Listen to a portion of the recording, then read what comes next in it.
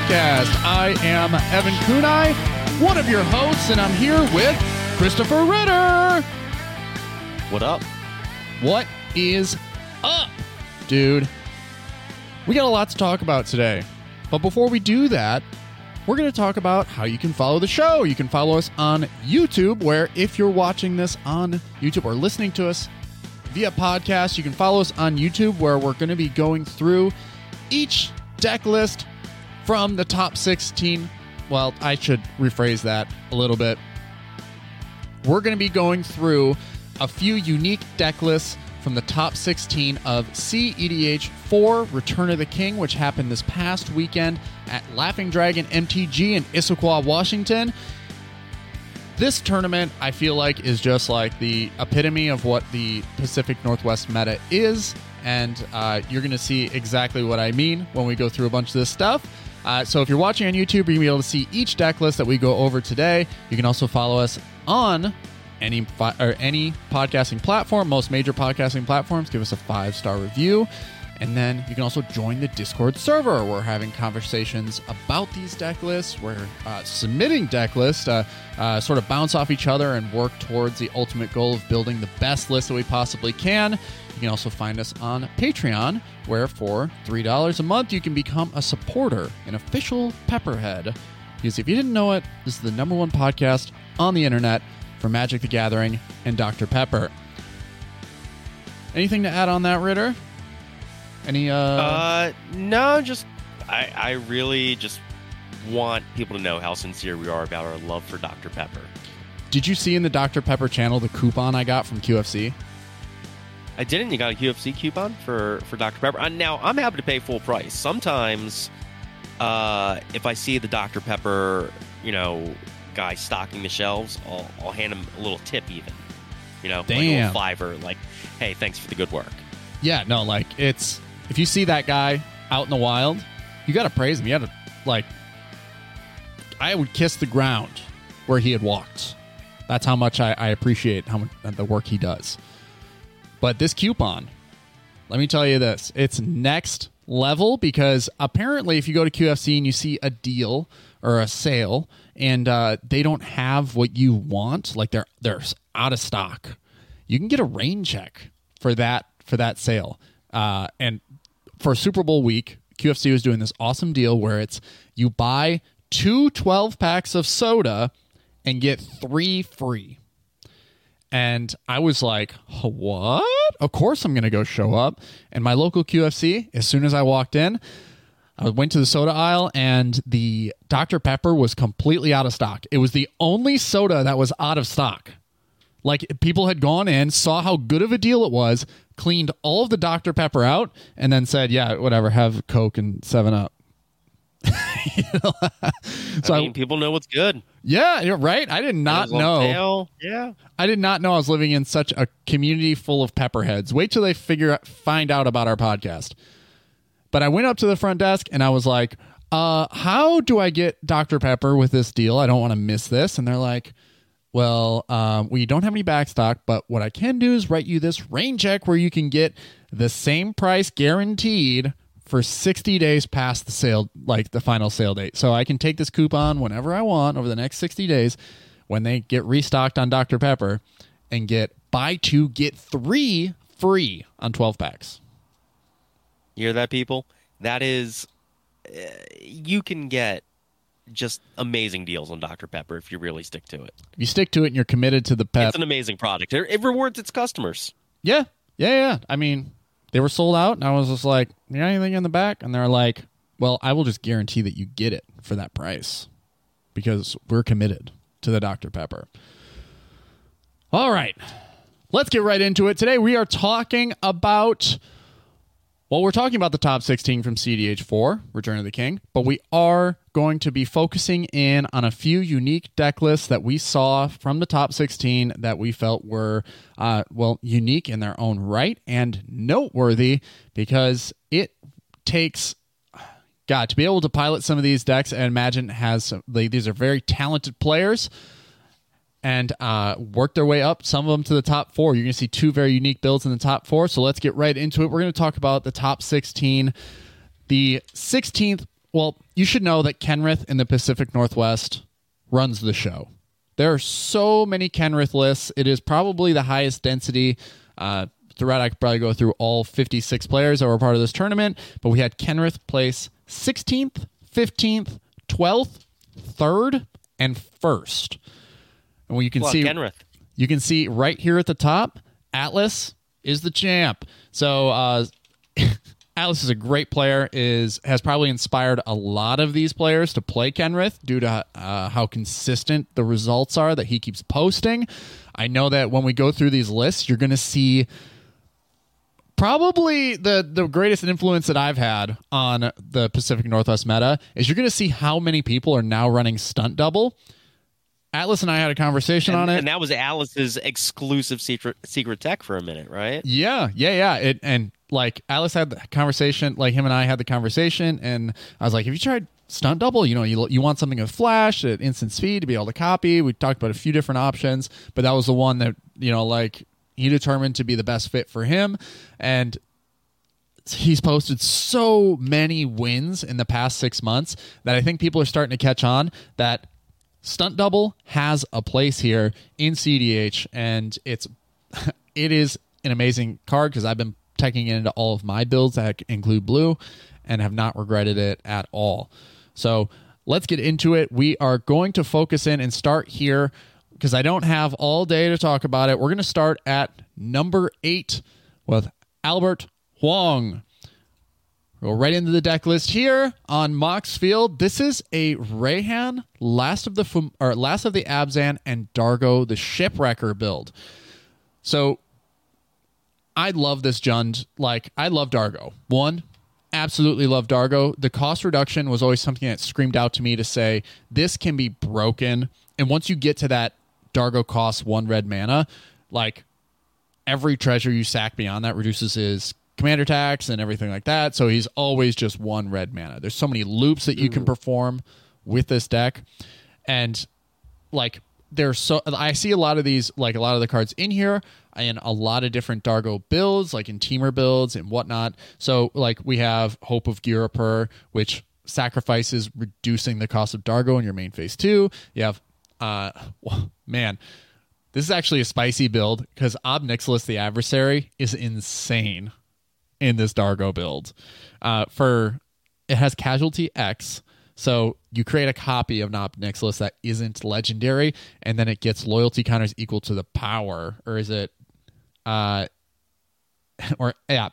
X. So equal to the power. Dargo is 7 power, so this comes in with 7 loyalty counters, and you can immediately ultimate it. Yeah, immediately. And draw 7 cards and lose 7 life. Yeah. So you get it's Grizzlebrand at home with a couple extra steps. Yeah, and I mean, honestly, with how Dargo enables a lot of strategies, it doesn't even feel like it's that many extra steps. It's just like, oh, I need a sack outlet. Like, Dargo wants as many sack outlets as it can possibly get, and this is one that allows you to not only profit off Dargo and reduce its cost, which means it's just 1 more red from the command zone, but it also allows you to refresh your hand and keep on rolling. It's like one of my favorite includes in any Dargo, like Grixis build that I've seen with Crom. It's so solid. And then we have just like the build here with creatures is actually super hot, and I didn't see that Moloch from the Warhammer 40k deck list is in this deck. So when Moloch enters the battlefield, it fights up to 1 target creature an opponent controls. If that creature would die this turn, exile it instead. And it has Ravenous X. So this must have been some sort of utility piece that was just tutored out and used in particular instances. I want to pick the brain of this pilot to see what exactly is going on here. But it's a wow, with how many sack outlets are, it makes total sense to include Protean Hulk here, because you're probably going for some sort of loop with let's see, they have. This is my first impression on this deck list, so this is all of my first readings here. No Cloudstone Curio here. So there is no Dockside Dockside Bowmaster loop. it's probably just some sort of death loop with activated sleeper, your favorite card in the world, Ritter. My number one favorite card. Your number one favorite card in the world. It's so cool to actually see this get play in SeaEDH. Let's see, Wild Canter, Xanthid Storm. It attacks defending player can't play spells this turn. Wow, that is some pretty crazy unique tech there too. Let's see, Tinderwall, obviously. Yeah. Oh, go ahead. What were you saying?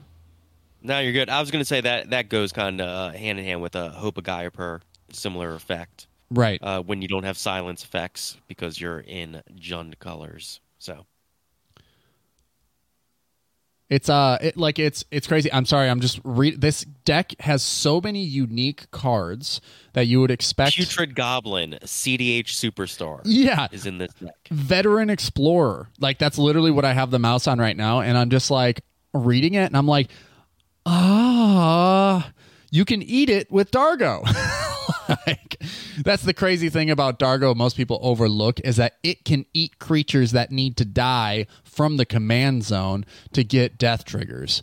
So that's right there. You get a Putrid Goblin. They're not running a Yawgmoth loop here because that's usually what I see with like Persist or Undying is like they usually want some sort of like Yawgmoth loop, but they didn't feel it was necessary.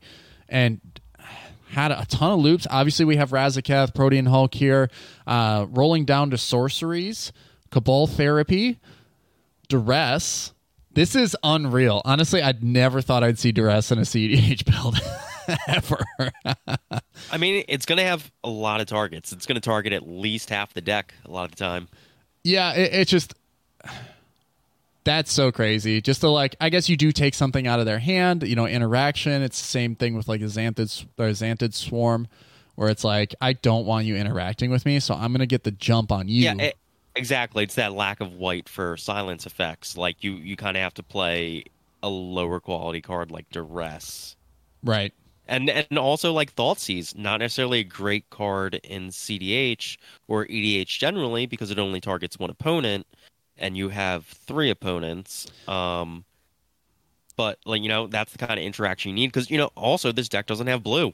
You got to strip interaction out of the blue player's hand. Yeah, I mean, that's always been my struggle with building stacks and into Naya is that without the ability to play blue, you oftentimes have to find unique and creative ways to interact with more interactive decks. So, yeah, there's a couple more sack outlets here in the sorcery section. Life's Legacy is great with Dargo. It's a fresh 7. You have Eldritch Evolution. Can go get your Protean Hulk from the Dargo, and then you just eat the Protean Hulk with the Dargo once you fetch it out. Let's see. Natural Order also here, so you can go get a Protean Hulk and eat it with Dargo. Amazing. The synergies in the sorcery section I find far more obvious than what's going on in the creature section. I feel like it's a mystery in there, and I would never know how to approach this list. Like watching it play, I would be like, when do I stick my finger in there? Like how and when do I interact to stop this from exploding and jumping off the table? The instant package, obviously, is amazing as well. We have Summoner's Pack to go, get what you need. Burnt Offering to eat the Dargo, get a ton of mana, or eat whatever you need it to, kill something. Let's see. Crop Rotation, I feel like, is just is almost an auto-include in a green build. It just allows you to... I feel like this instant package is a pretty standard package for this kind of deck. There's like... The instants might be the only card type in this deck that doesn't have something interesting going on. Right. And like when you actually look at it. Because like if you jump down to enchantments, it's got Goblin Bombardment because, that can be a win con with some of the loops going on in here. I would say that Tainted Pact would maybe be the only thing I would have questions about because they're playing a creature that allows every player to go search for basic lands out of their library. But they aren't playing any basic lands. And then they're also, so it's a Tainted Pact. You know what I'm saying with the Veteran Explorer? Mm-hmm. Mm-hmm. I see that actually. Yeah. What is the? Because I don't see how. What is the Tainted Pact achieving in this deck? Right. Because it exiles cards. I mean, you would be able to get what you need in a particular moment at instant speed, but I don't know what. But there's like unplayed creature tutors and other like 2 mana black tutors that I think would be just as good in this deck. Right. There's something. And I'm not seeing like for the fringe when you steal your opponent's stats as Oracle play. There's no like Praetor's Grasp or anything of that nature. Right. Right. Which is kind of where that's the only thing in the instant package that has me like, what? But yeah, it everything else makes a lot of sense. Artifacts, pretty straightforward. Birthing Pod, that's why they're probably running. The artifacts, Razaketh. They are including your pet card, Relic of Legends. Dude, I knew this card. I knew it would pop the F off once it came out. It's I see it in more lists, mostly like Rockside, stuff like that allows you to I think people still prefer like Springleaf Drum because it's lower to the ground, but ultimately serves the same purpose with higher upside, but a higher cost. Birthing Pod for going right into Razaketh from Dargo. It's pretty great. But yeah, enchantments you were saying with Goblin Bombardment, this is kind of hot. Another sack outlet that just allows you to throw damage anywhere. Let's see. The Underworld Breach. They are playing Lion's Eye Diamond. What else are we going for here? I don't see a Wheel of Fortune. Curious. Again, more curiosities. Let's see. Sylvan Library. That's another, like, I think we've talked about it before. Sylvan Library is slowing down. Like, it isn't as necessary as it once was. I feel like this deck could probably run a few more unconditional tutors than play the Sylvan Library. I think, though, you want, because you're trying to get to that mid-game in whatever strategy, it kind of wants the card filtering, and that's the card filtering option maybe in this deck. Sure, yeah, and then always if you and I'm not usually going to make the case for Sylvan Library. I don't think it's a good card anymore, but I think in a situation like this where you don't have a ton of options for the filtering, it serves a purpose, I guess. And this is like if you're trying to go to mid game. Yeah, I really want to like talk to this person and understand where their head's at with a couple of these, like because obviously they were successful. Like this is 8th place at a large tournament. So, do you know this person's history? I don't. No, I would. Okay. I obviously I want to learn more because this is a very unique build that was able to be successful. Like Earthcraft. Hey, Pepperheads, if you know Albert Huang, get us in touch. Have those questions. Yeah. Get him in the comment section or on the Discord server. I want to chat because this. Albert, do you like Dr. Pepper? Because you're gonna love this show. Because we have an offer. Yeah, Evan has access to up to 3 12-packs of Dr.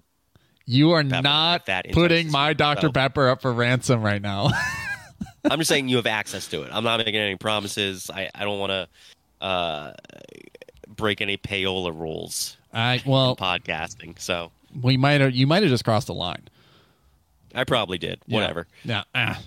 But Earthcraft here, like Earthcraft without any basic lands in the list, has me going, what? Oh wait, no, there's a mountain. There's basics. There's a mountain. Basics. Okay, yeah, I missaw it because we're all with the retro frames. I see a snow-covered forest. Yep. Down there, I see. There's a mountain. A mountain. And there's for sure a mountain, but I believe now that are your basics. Those are your basics. Okay, so having an opening hand with the veteran and a basic is something you mulligan away, I feel like. This is, like I said, I don't quite totally understand it. The veteran sounds like it is combo wombo, like great utility with Earthcraft. Because if you, I see. So if you can loop Dargo infinitely with with a basic mountain and Earthcraft. So you get, I think, right? As long as you have a sack outlet, you can just, so sack outlet, Earthcraft, basic mountain, you go ahead and you just sacrifice. It's an infinite mill with Altar of Dementia. It's an infinite colored mana with Phyrexian Altar. Let's see. Yeah, there you go. Infinitely big. Yeah, no, creature. that loop is actually pretty straightforward with Dargo. You just need any of the sack outlets. Yeah, and it's going to result you with, infinite damage or infinite mana or infinite colored mana or infinite whatever. Right. All that sort of stuff. Yeah, Mayhem Devil, if it's on the battlefield, which after generating infinite of any resource, I'm sure would eventually appear. And you can probably kill the table that way, or Zulaport Cutthroat. So it's starting to make sense, starting to fall into place. Let's move on to our next deck. This is obviously very interesting, and we want to talk to you. Albert, get in touch with the Moxstars. I need to know what's going through your head. You can see that, obviously, there are 16 deck lists here on the screen. We have Justin Pack at 10, who was playing his Rocco list, said that the Delny package, which we were very excited about, I talked to him on the side about this, off the record. But now that we're on the record, I need to bring it to light that Delny package absolutely hits. He was saying that oftentimes it would win him the game before the other players even knew the game was over, which is like unbelievable. That is so efficient. Like, to have a creature like that in your list that you can fetch out with such a low ceiling is amazing. And I'm super stoked to see where that build goes. Notably, he had said that he had pulled Mother of Machines out of the list going into the tournament, but felt like it needs to go back in the list now that he played after the day was over. So we also have, and notably, Justin is one of our patrons. We also have another patron here in the top at 6. John Goddard was playing Blue Farm, and I think that John's been trying to figure out what is the best fit for him, and he's been trying out some more of these like tried and true methods. Like, I know card draw and card advantage was something that last time we had played together he was trying to work through. So obviously he's found something that works for him with Blue Farm. Super exciting to see him get up to the 6th. And then we have at number 5 the next crazy deck list, which I want to take a look at with Christian Perez. It is Hidetsugu and Kairi. And I saw this conversation sort of being stirred up on Reddit, where Hidetsugu and Kairi has now become a viable commander, that the game is slowing down and stretching further into the mid-game. So here we are, top deck manipulation commander, Hidetsugu and Kairi, a ogre demon dragon 5/4 flying. That is 2 blue and a black. That says whenever it enters the battlefield, draw 3 cards, then put 2 cards from your hand on top of your library in any order. A nice brainstorm effect. And when Hidetsugu and Kairi dies, exile the top card of your library. Target opponent loses life equal to its mana value. If it's an instant or sorcery card, you may cast it without paying its mana cost. Wow. And there's some good payoffs there, such as Enter the Infinite, Rise of the Eldrazi, Seagate Restoration. Totally. Things like that. Now, when we were starting off, I was saying how Stun Double has, sort of made its way into the meta here in the Pacific Northwest. Here we see it again in the creatures. But like you said, the more interesting package here is in the sorceries. Before I get to that... I mean, there is definitely an interesting creature in this package. Yeah. We can talk about. Yeah, totally. If you're confident that I'm thinking about the same one, you can go ahead. Gigantoplasm. That's exactly the one I'm looking at. And man, I've never seen this card before today. Are you familiar with it? I have not. This is my first time seeing it too. Okay, this is a Jumpstart 2022 card. Yeah. Wow. 3 colorless and a blue. Shapeshifter. You may have Gigantoplasm enter the battlefield as a copy of any creature on the battlefield, except it has X. This creature has base power and toughness XX. So it is a 0/0 by itself, as is the nature of shapeshifters. Yeah, which is okay. So like, I'm starting to see the synergies here. The one thing with Hidetsugu and Kairi, it doesn't matter that you draw the big spell or you draw that huge sorcery that you're going to cast for free off the top of your library. Because you're brainstorming, you can throw it right back on top, and if you know you're not going to get the trigger till the next turn, you put it second from the top, so it's still sitting there when you get your death trigger. But Gigantoplasm at instant speed can kill itself, which is, like, I think the purpose here is you can just activate it for 0 because it doesn't have the restriction of saying, like, there are some, like, X spells that'll say, or X abilities that'll say X cannot be 0. But this is like, oh, it comes in as a copy, I get the trigger, and then I can just 0 activate this ability, kill it, and then get the spell that I just put on top. That's some pretty neat tech. That is super unique. I love that. Man, and if you get the Gigantoplasm out in another clone in some sort of way, you can just continue to get those sack triggers. That's really cool. I love that. All right. Sorceries, also notably Displacer Kitten is in here, and Talion, and a Hullbreaker Horror package as well. All right. Sorceries. Pretty awesome here. It's not very often that we see big, chunky cards like make it into, well, 5th place in a tournament, but I just want to work backwards. I think Rise of the Eldrazi as a 12 mana value card that cannot be countered and firing it off for free is nasty as hell. It's super nasty. Yeah. Destroy target permanent. Target player draws 4 cards. Take an extra turn after this one. Pretty good combination of effects. Yeah. There's a lot of extra turn spells in here. And like Enter the Infinite, it's just crazy how you could just, like, you pick up your entire library and then you win the game. Like, is ultimately what that means. And for 12, again, another 12 mana value spell in this list. I want to scroll down after we get to lower down and just see what the average mana value of this deck is. But Expropriate, you often don't see that around very often anymore. I know for a while, like probably 2018 and 19, this was like a menace in competitive builds. Seagate Restoration, huge upside as a land, but also draw you a ton of cards. Bribery's here as another way to, like, set yourself up with other people's creatures. I think that's the underrated property in clones. Like with Phyrexian Metamorph, obviously the upside is it can be the One Ring. Stunt Double, you are just creating copies of the best things that exist on the battlefield, and I think that's what's important to note in the value that like copies present. It gives you multiple versions and multiple forms of your commander as well, especially with one that wants to die. So it enters the battlefield, gets the draw trigger, and then state-based actions kill it immediately, and you get that death trigger. This is a really good clone deck.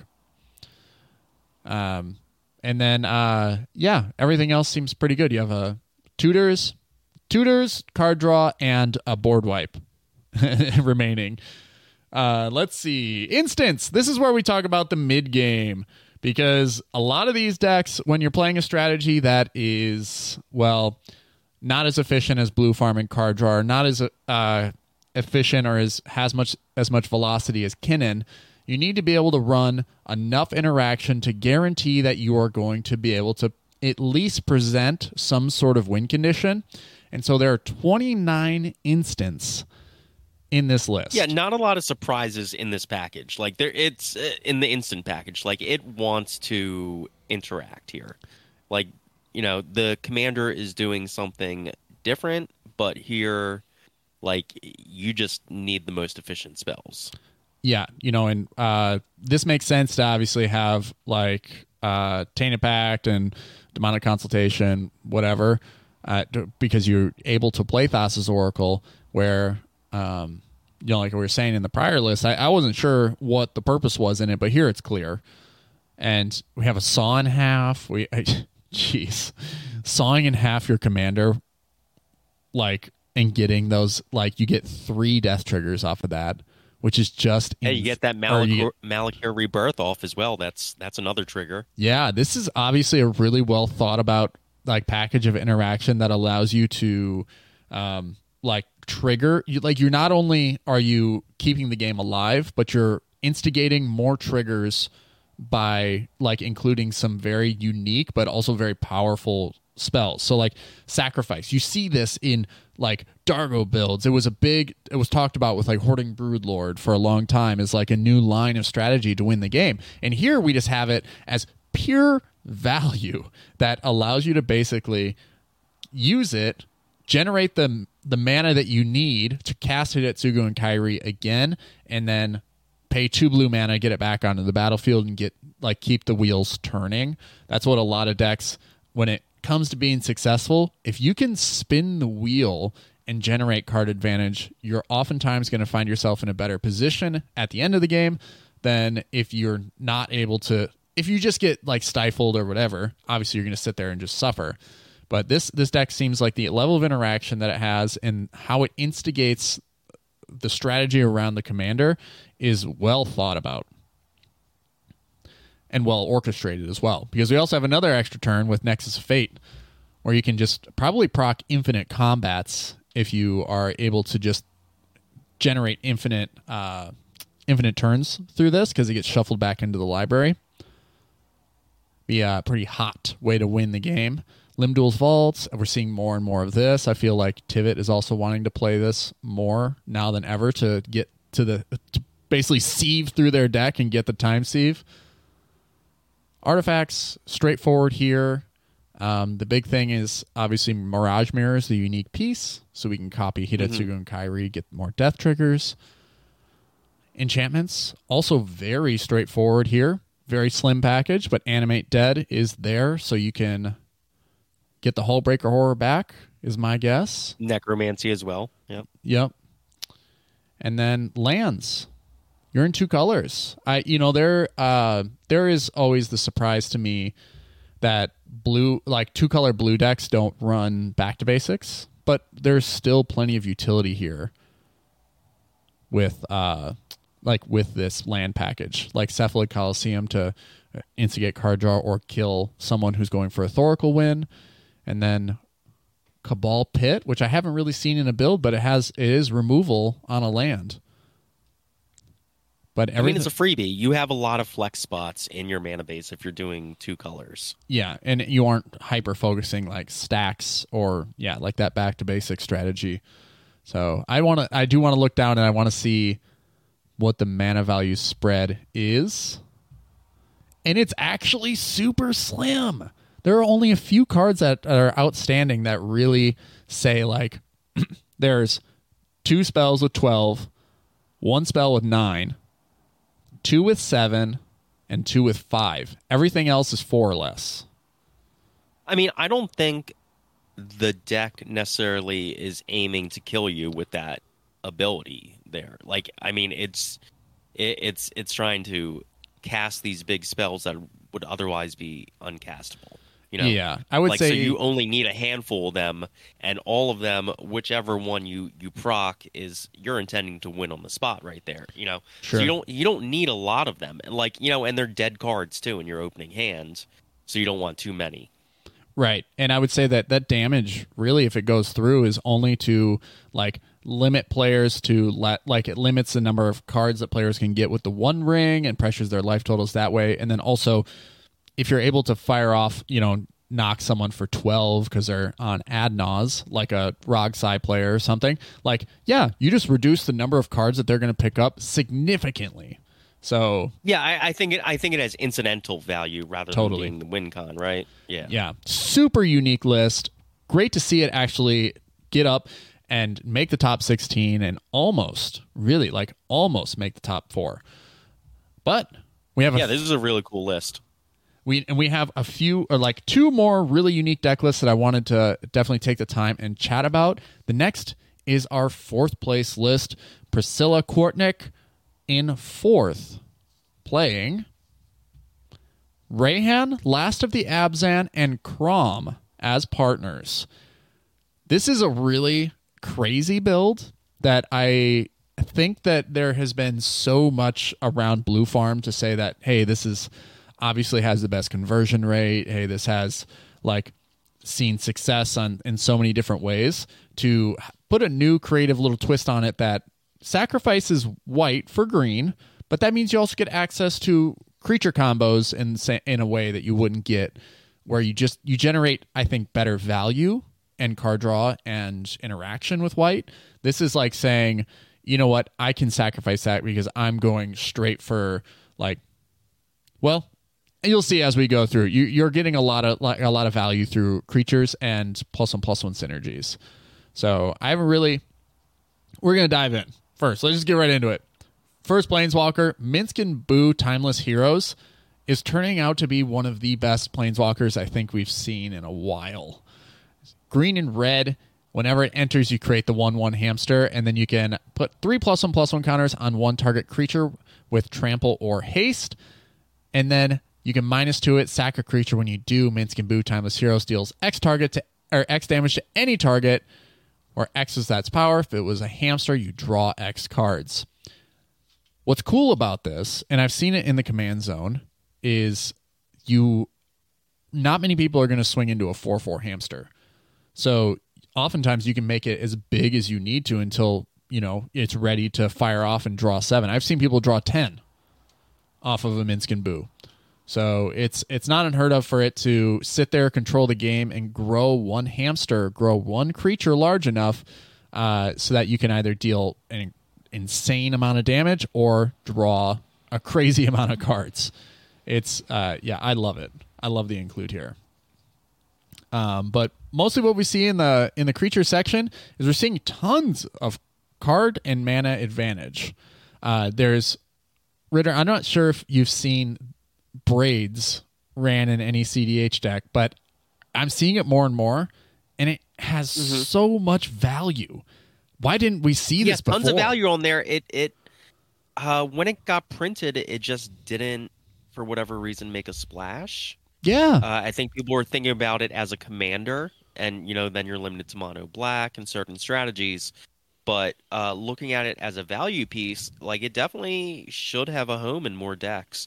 And then you see another card like, Massacre Girl, Known Killer, totally showing up as well, which, very, that's a little bit of spice in this list. Totally. And I was curious, like, when I saw Massacre Girl in this list, I was like, what is this doing that I'm not seeing? Like, is it really that good? But it's, whenever a creature an opponent controls dies, if toughness was less than 1, draw a card. But I'm not seeing a ton of, like, -1/-1 synergies. I mean, or creatures strategies. You control have Wither. Yeah. So it prevents people from blocking, right? Most of the time. But if they do block, then you are getting card advantage. Maybe that's just all it needs to do. Well, no. Yeah, exactly. Like, because your creatures are doing those -1/-1 counters, and these creatures in your deck are pretty chunky, you're killing off those, your opponent's creatures, and you're drawing cards there. Yeah. And there's not a 1 per turn limitation. Right, of course. Like, so this deck looks like it does want to go to combat, right? Totally. That's what I was thinking. Is like, this is so like this card is very combat focused, which is something that, while combat damage is underrated and winning, like, can win the game, it's one of those things where it's never really expected. You never really see it coming. Like, when it gets down to the grind and you're in the late stages of the game, that combat damage is going to be the thing that decides it. Most of the time, there's a way to generate some sort of combo to make that happen. So, maybe it's just, maybe it's just and really then, good. this deck has Agatha's Soul Cauldron, so, like, you can just throw that Massacre Girl stuff on whatever and let it play out. Well, it's just activated abilities, I guess. Yeah, I mean... Oh, yeah. Yeah, there's some other things that you could. Like, I think the coolest thing with Agatha's Soul Cauldron here is the Razaketh, where you can just entomb a Razaketh, and then straight up just... which they do... That's Dark Ritual. I've never seen that printing before. But yeah, they can entomb Razaketh, exile it with the Soul Cauldron, and then whatever creature they have, could be an Ignoble Hierarch, becomes a Razaketh in spirit, right?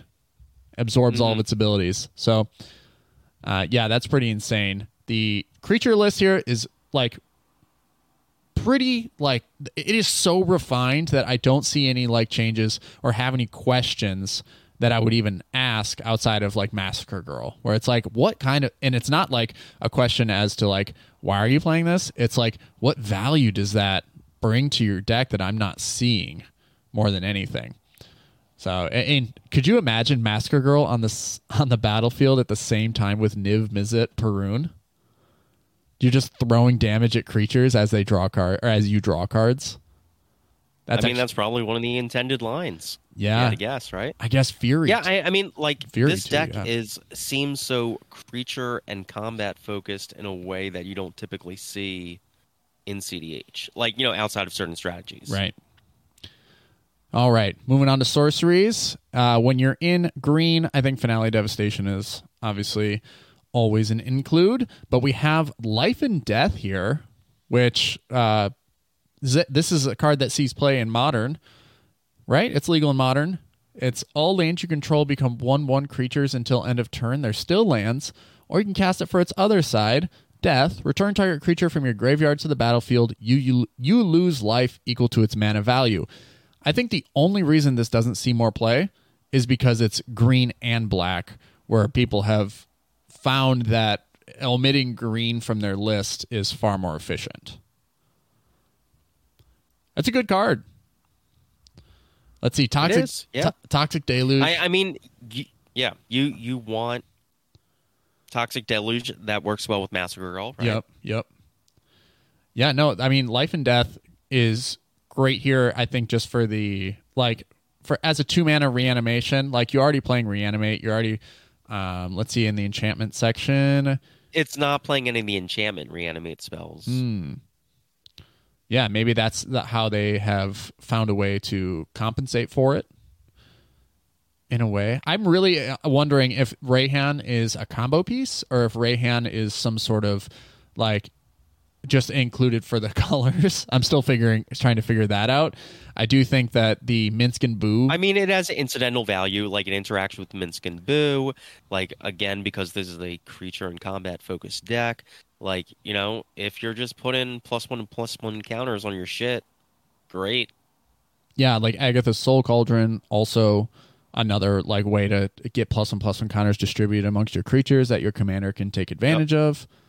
Oh, and then Orcish Bowmasters, obviously. Maybe this is it. The Amass Orcs 1. All those +1/+1 counters when that creature dies or is sacrificed through some sort of way can be moved around, creating another way to pressure your opponent's life totals.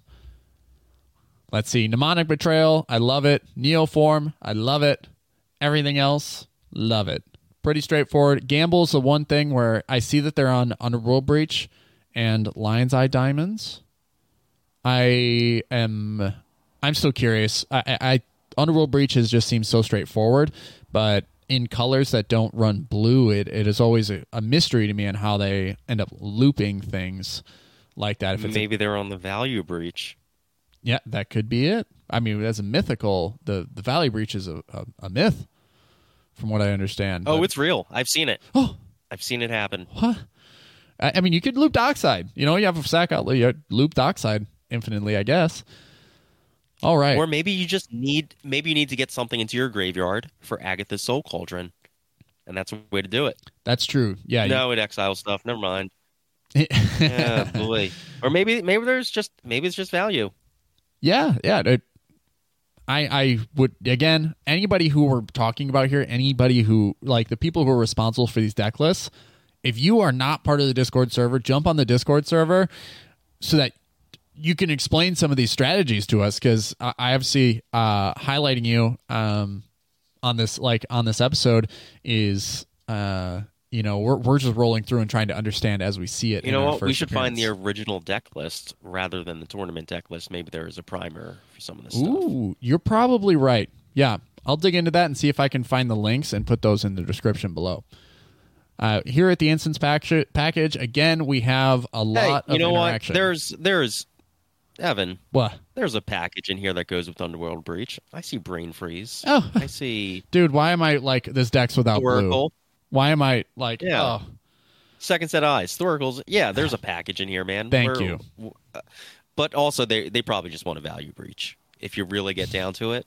They want to value breach. It's their desire in life is to get that, see the value breach happen, come to fruition. So They'll take the combo pieces if they wind up in their hands, but they want a value breach. yeah. Now, I feel like such an idiot. Let's just rewind, cover this whole deck list again in its totality. There's blue in this list, and oh, look at that. There's Underworld Breach. Oh, there's Lion's Eye Diamond. Oh, there's Brain Freeze. Would you look at that? We've won the game. All right, now we can move forward. The instance package, including Brain Freeze, is very interactive. Again, a lot of like what we saw with that initial Dargo, the Jund Dargo list actually exists here. Since you're not able to play silence effects, you're playing, which I've seen more and more. Abrupt Decay is amazing here. And then we have Tainted Pact, obviously. And then, this brand new artwork for Pyroblast from Wilds of Eldraine. Lovely. And yeah, not much more needs to be said. Very interactive. Probably a great pilot, knowing exactly when to use those things. Artifacts, very pure. The Soul Cauldron, we're still figuring out its ceiling. I will say that forever until it is found. Enchantments, very straightforward. This is obviously a creature-based build, so Survival of the Fittest has a home here. You love to see it. Let's see how many creatures are actually in this build. 23 creatures. So Survival of the Fittest on 23 creatures with plenty of card draw, I'm sure. And Rhystic Study, Mystic Remora, Underworld Breach. Land package. Lovely and straightforward as well. You don't want to get too bogged down with utility in your land package. That's just extra thinking. Don't want to be doing that. You got the two best, Boseiju and Odawara. Mm-hmm. You know what's great about them as utility lands? They produce basic colored mana as well. Yep. And coming untapped. They have this. They're freebies. The sweet pixel Gaia's artwork. Cradle. Yeah, got to play that one. But other than that, yeah, the land package is not messing around. Nope, it's beautiful. It's beautiful. Can you imagine using life when you have a Gaia's Cradle down, and then all of a sudden you're tapping for a crazy amount of mana instead of just a couple? That's lovely. I think that's a cool interaction. And they have the sweet pixel art command tower in their build. God, so pretty. All right, this list again. If the person responsible would like to explain the commander selection and run us through some of the lines, please jump on the Discord server. And if you're listening to this, you know who they are. Direct them to us. We'd love to talk to them. All right, and then the last list that I will go through very quickly is the winner that I'm sure you're all wanting to see. Atlas. The return of the king, because not only did he win this tournament, he also won the prior tournament. Back-to-back champ. Here we go. 24 creatures with Kenrith at the helm. I've seen Atlas win games with just Deathrite Shaman alone. This is the difference, I think, when you see all the other Kenrith lists and you see that they're so similar to one another, maybe just 2 or 3 cards differentiating the total build, is that it comes down to the pilot. And that is what I've known Atlas to be, as one of the best pilots in SeaEDH that I've ever met, that I've ever seen play. The way that he analyzes opponents, like in person, even over spell table, is like crazy. What the nuance in human behavior that he notices to get the result that he wants is unparalleled. So here we have a ton of interaction. This is a stacks build. Believe it or not, this is a build where he wants to be controlling the game, playing a land, passing the turn. So Dauntless Dismantler, obviously he sees the value in it and has found a slot for it here. Some of his favorite ways to win include Dualcaster Mage and Saw in Half. Let's just make sure that's in here. Woo, Saw in Half, where are you? Maybe I'm blind. There it is. I see it. All right. And this deck, Talion, is another include that he's found the time for, because it is proving to be, like we talked about it with Justin, I think so, where you call 1 or 2 and it generates you pretty significant card advantage throughout the game.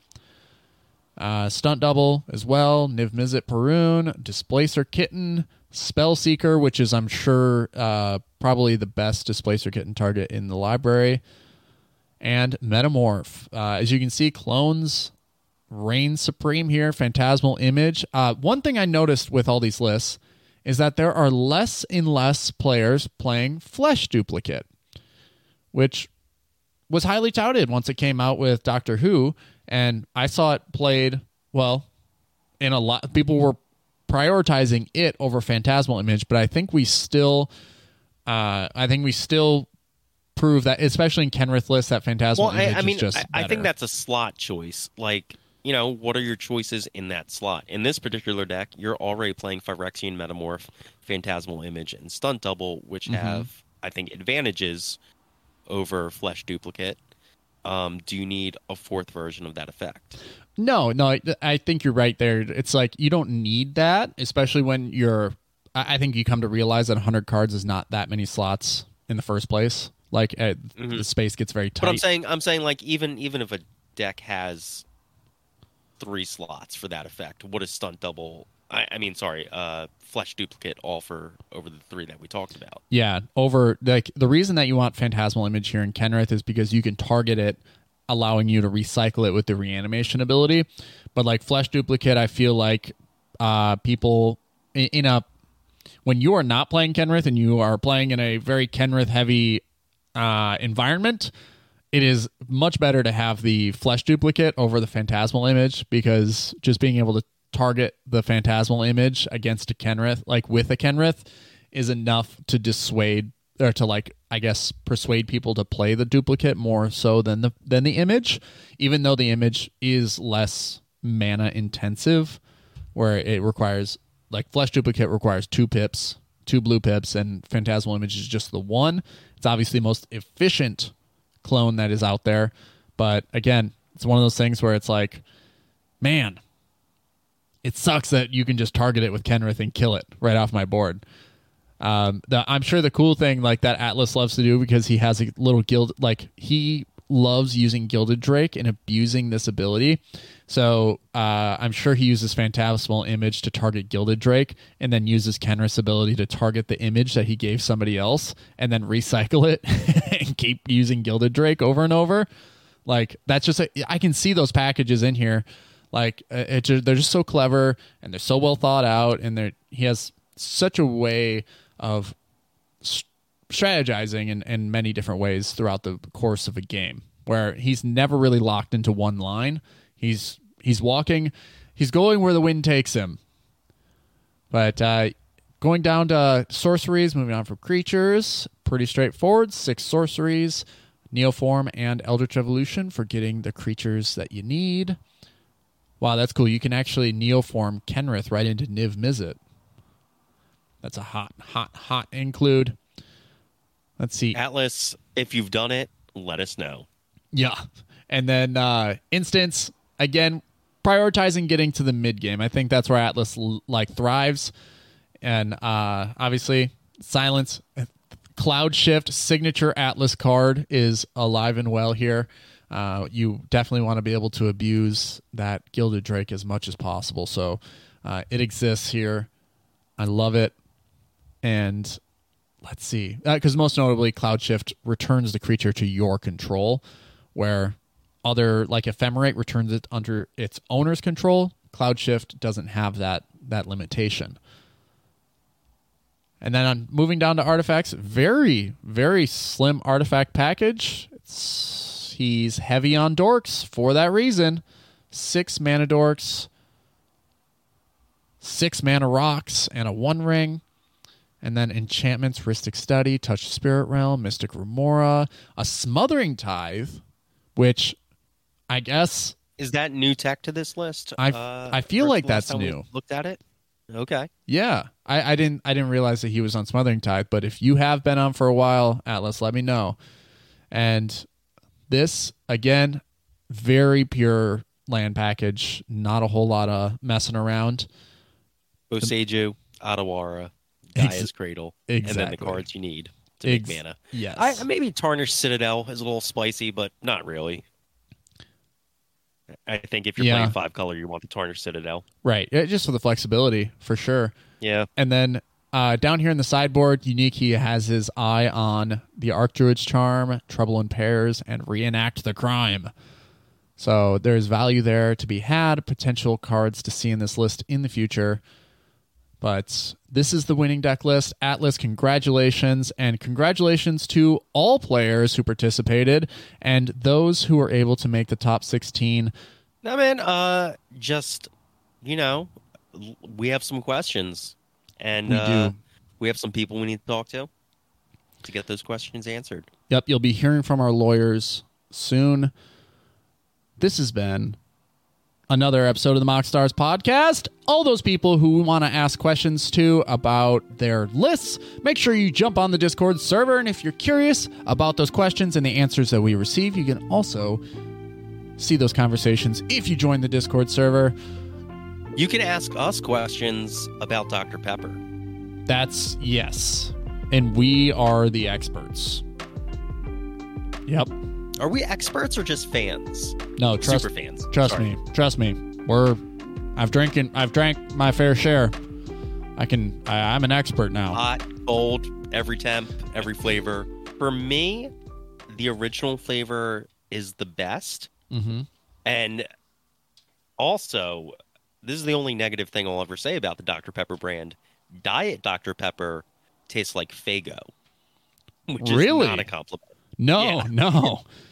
I mean, I have never even had Diet Dr. Pepper, which just the way all the flavors pop in Dr. Pepper, they are so flat in the diet.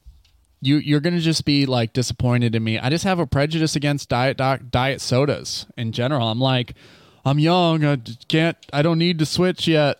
When I get older, I'll probably bend to doctor's orders, but until then, it is regular, straight Dr. Pepper in my veins. All right, let's get out of here. Ritter, we really kicked some ass today. And all sure these... did. Yeah, dude, I don't know how we could have kicked more ass. These... I mean, we could have crushed a few Dr. Peps. That's true. Got fired up. Yeah, got peppered up. These top 16 players, they really kick some ass as well. Super happy that Laughing Dragon, MTG, and Issaquah Washington has been able to make this a consistent thing. Place and home for competitors of all different builds. And this is I'm ready to get out of here. Let's friggin' go. All right. Ritter, you gonna say bye? You gonna say bye? No, I'm gone. I'm already out. I'm walking away. All right, bye. Bye. See you later. Going down the stairs.